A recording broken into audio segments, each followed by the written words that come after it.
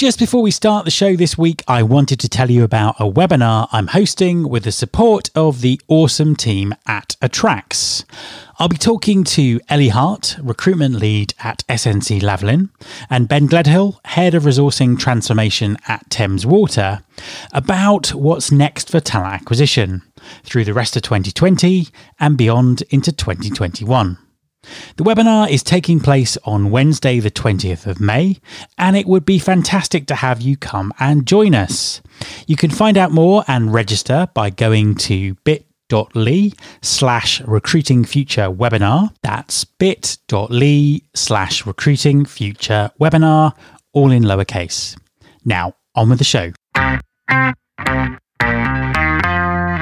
There's been more of scientific discovery, more of technical advancement and material progress in your lifetime and mine than in all the ages of history.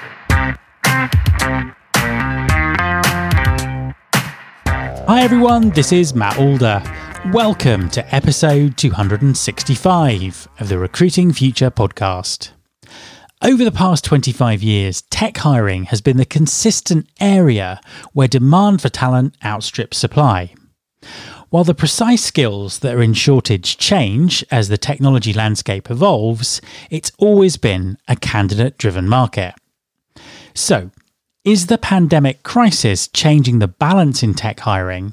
And how should companies be looking to attract and assess tech talent in our changed future? My guest this week is Natalia Panovich, CEO of Codility.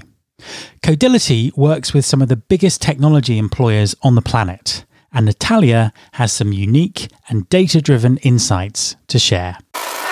Hi, Natalia, and welcome to the podcast. Hello, Matt. Pleasure to be here. And an absolute pleasure to have you on the show.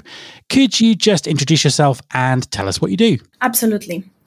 I'm Natalia Panovich, CEO of Codility, and Codility is an evidence-based platform that supports engineering hiring for any company globally. And tell us a little bit about your story. How did you get to do what you do now? I was very, very, very lucky to meet the founder of Codility, Greg Jakacki, 8 years ago when Codility was only 5 people. And I immediately saw amazing potential for the company. I fell in love with our category and the problem we're solving, and also Greg's story.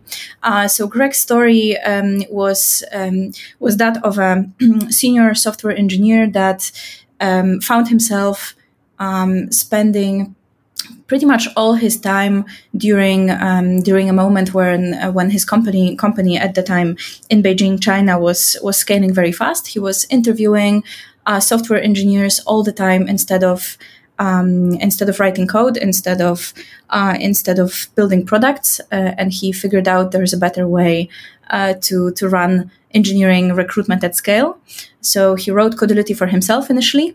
It worked very well. So Codility was automating technical assessments that Greg would have done himself otherwise. And then it turned out that so many other people in the world and so many other companies are facing exactly the same problem that Greg faced a little bit more than 10 years ago. So I'm very proud to be part of this journey for the last 8 years. And we serve more than 1,500 customers globally across variety of segments. So we work with traditional tech employers, with Microsoft, Amazon, Slack, Tesla, but also with financial institutions that have a huge need for high-performing engineering teams throughout the digitization processes that are happening in that segment. So we serve Citibank. We work with American Express here in the States and globally, and pretty much we're seeing similar trends of digitization across all industry segments. So this is where Codility comes as a strategic partner to our customers. trying to build their engineering teams for the future. So we're recording this interview right at the beginning of May in 2020. Obviously, very, very challenging times all around the world at the moment. How is it affecting the technical recruiting market right now? What are you seeing from your clients? What are you seeing happening around the world? So I will start with sharing what we saw just before COVID-19, because I think this is important to realize where we were 2 months ago as industry. We were seeing a couple of trends that are very applicable to today as well. First of all, there was really a very serious structural imbalance in the job market for software engineers and technical talent. There were way more open positions than people qualified to fill them. So this is the starting point. At the same time, hiring engineers seems to be a race that everybody joined at once. So every company currently becomes a tech company. Therefore, everybody is after the same pool of talent. So that was putting yet another interesting pressure on this sector, on this job sector. And companies are realizing that engineering teams are key for their future strategic advantage, pretty much. So it becomes a necessity to have a high performing engineering team. So this was the starting point pre-COVID-19. What we are seeing right now is. It really depends on the sector. So on one hand, in the sector of smaller medium businesses, we see a strong trend to do some pause in terms of hiring, so that we interpret it as a little bit of uncertainty when it comes to how long the current crisis will last, what will be the duration of the current recession that we're in. So we see that from certain customers. At the same time, there are so that actually opens a very, very interesting window for bigger enterprises that pre-COVID-19 would have lose a lot of technical talent to startups, to smaller companies. So right now, this is a great time for those players to go after engineering talent.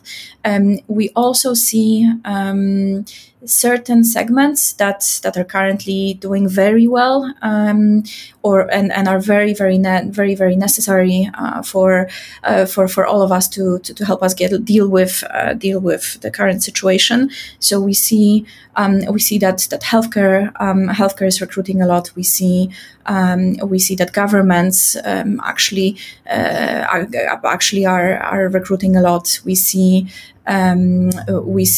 automation and robotics as yet another segment where a lot is happening right now. So really, over the last 20 years, we've seen a similar position with there being more software engineering vacancies than there are people to fill them. Coming out of this, is that trend set to continue, or do you think we'll get to a stage where supply finally starts exceeding demand? We're very far from that situation.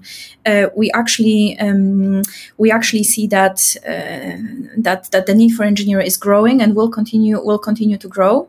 Of course, the world doesn't know vacuum. So there are many non-traditional institutions trying to fill the gap of not enough engineers being taught at traditional institutions or universities. So this is happening, and we think we will see this to continue. But I would say that we are still years before the saturation in this job sector. Another thing that is a very interesting phenomenon right now is the trend, actually pretty much very, very rapid acceleration of the trend of remote work and remote hiring. We saw a lot of that in our industry before COVID-19, but right now, whomever can went remote. Engineering profession, software engineering is actually very well poised to be done well in a remote setting. So this means that the world opens up, and there will be there definitely will be a lot more dispersed engineering teams set up than prior. So suddenly, if you have your team in, say, Bay Area, sheltering in place, working from home, why not to have engineers in Ottawa or Mexico City, right? Whatnot. So it really levels the playing field, I think, dramatically, which is a very interesting situation. Absolutely, I think that's a really interesting trend that's coming out from this, and I suppose in software engineering, technical hiring, as you say, it's something that is something that's already happening and has been happening for quite a while. Tell us a little bit more about how it works. I know that there will be people listening from other sectors who are having to hire remotely for the first time or are considering hiring remotely. How do people do it? What do they need to bear in mind? I would say that if any job can be done remotely, that means that you can hire people to do this job remotely. So that's point one from my perspective. I think what remote hiring forces everybody to do, even more so than in-person hiring, is to have a very, very structured process and really know what signals you're looking for to make a decision on a particular candidate. We're seeing some of our customers actually doing one-to-one mapping of a physical hiring process to a remote process, and we see some that make adjustments. What is very important is to really understand who you're looking for. How will you know that this person is the right person for your particular job? And as much as possible, so we are big believers in very relevant assessments and simulating as much as possible, job environment during the recruitment process, so that we get a stronger signal of potential fit of candidates to who you're looking for. Tell us a little bit more about that kind of evidence-based hiring. What can companies do to do that, to sort of simulate what the job's like to do and assess people that way? So we of course do. We support evidence-based hiring in the sector of software engineering. Which in a way is probably a little bit easier than other professions. So what Codility does is we have various solutions that our customers are using to gain evidence around programming skills and other skills necessary for software engineers to be considered a fit for their open positions. So pretty much the premise of Codility is that our customers give problems, real engineering problems to solve to their engineering job candidates, and then candidates are coding in a very, very comfortable setting, just as they would do on the job. So this is one part of our platform where this can happen asynchronously. So these are in programming assessments that are done in an automated way. And then another solution that we're having is a pair programming solution in which in real time hiring managers and technical interviewers can code in a shared editor with their candidates. So pretty much they are able to simulate how it would be to work with that person and how it would be to code together, to pair program together. They can look into the thought process of particular engineer and into how they are solving problems, how they are designing solutions. So these features of our platform are actually very, very important for our customers and give them a lot of accurate signal around engineering skill set of their potential job candidates. So I would say, so we are a little bit probably more. It's way easier to do it for engineering than for other professions, but I'm a big believer in structured assessments, structured interviews for everybody, no matter their role. One of the things that we talk about a lot on the show is bias, whether that's unconscious human bias, conscious human bias, or bias that might be amplified by technology and algorithms and automation. What's your take on the whole bias issue? How do you avoid it in the approach that you have? Thank you so much. We really put a lot of attention and a lot of research into understanding bias in assessments. So, as you say, bias is something that we all have. We all have conscious and unconscious biases. Our take is that the more you can make your unconscious bias conscious, you're able to deal with this, and then you're able to decide how you can adjust. So we really want to lead with this notion. What we are helping our customers with actually is designing a process and designing assessments that minimize this bias. It's also easier to do. Actually, paradoxically, it's easier to do in a remote setting when you have to structure your process in a more rigorous way, because you are able to recreate very similar conditions to everybody that would go through your process. So definitely consciously designing the process is one important factor, and then of course observing what results the process that you're having is yielding, right? So do you ideally you should close your feedback loop and see are the people that you hire through that process, are they the right people, and how you can adjust the process further to open up to more I would say the diverse group of people too. So what we studied, especially in software engineering, there's we all know that there's a disparity between genders when it comes to engineering population right now. So there's a lot of efforts that many companies, rightfully so, make to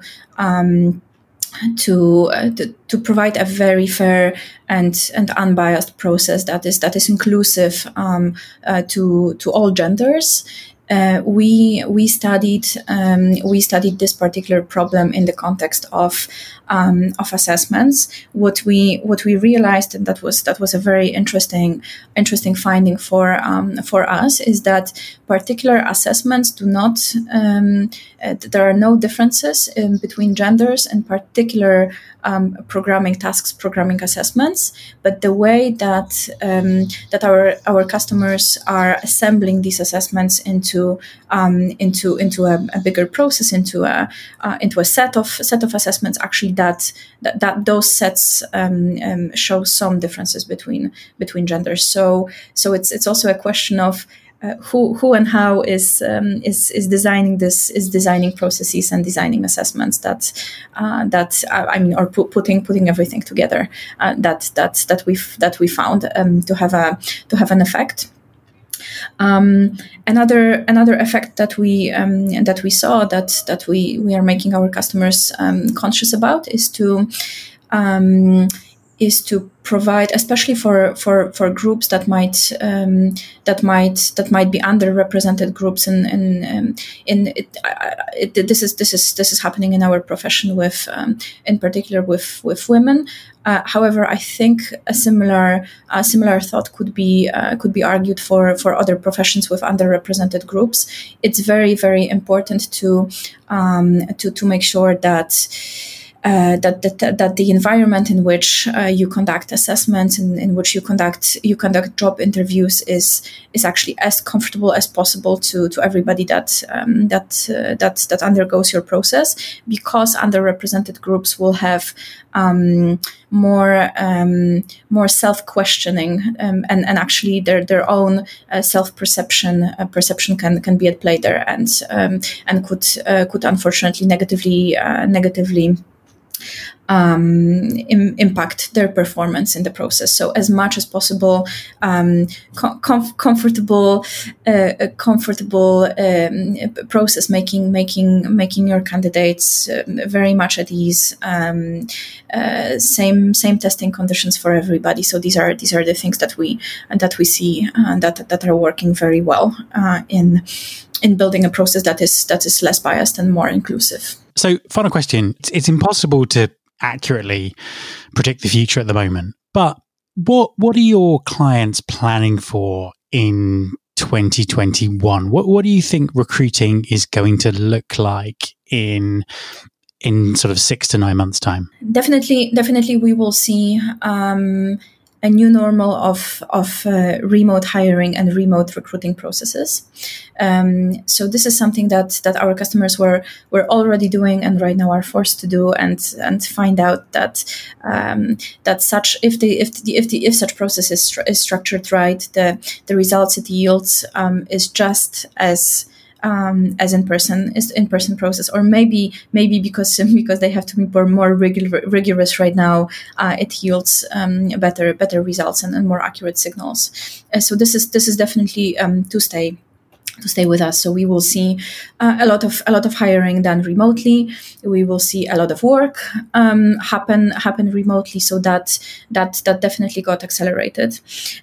We also think that engineering after this moment of uncertainty, engineering hiring will actually bounce back faster than many other professions, and this is due to the underlying trends that are so important for this profession, which is everybody is digitizing. Every company becomes a tech company. It's a race to hire engineering teams, and right now, who restarts their engineering hiring faster will have an advantage in the future, for sure. So we think that it will be a short, let's say a short structural shift in this particular job sector. So we look forward to the future very much. Natalia, thank you very much for talking to me. Thank you so much, Matt. My thanks to Natalia. You can subscribe to this podcast in Apple Podcasts or via your podcasting app of choice. Please also follow us on Instagram. You can find the show by searching for Recruiting Future. You can also listen and subscribe to the show on Spotify. You can find all the past episodes at www.recruitingfuture.com. On that site, you can subscribe to the mailing list and find out more about working with me. Thanks very much for listening. I'll be back next time, and I hope you'll join me.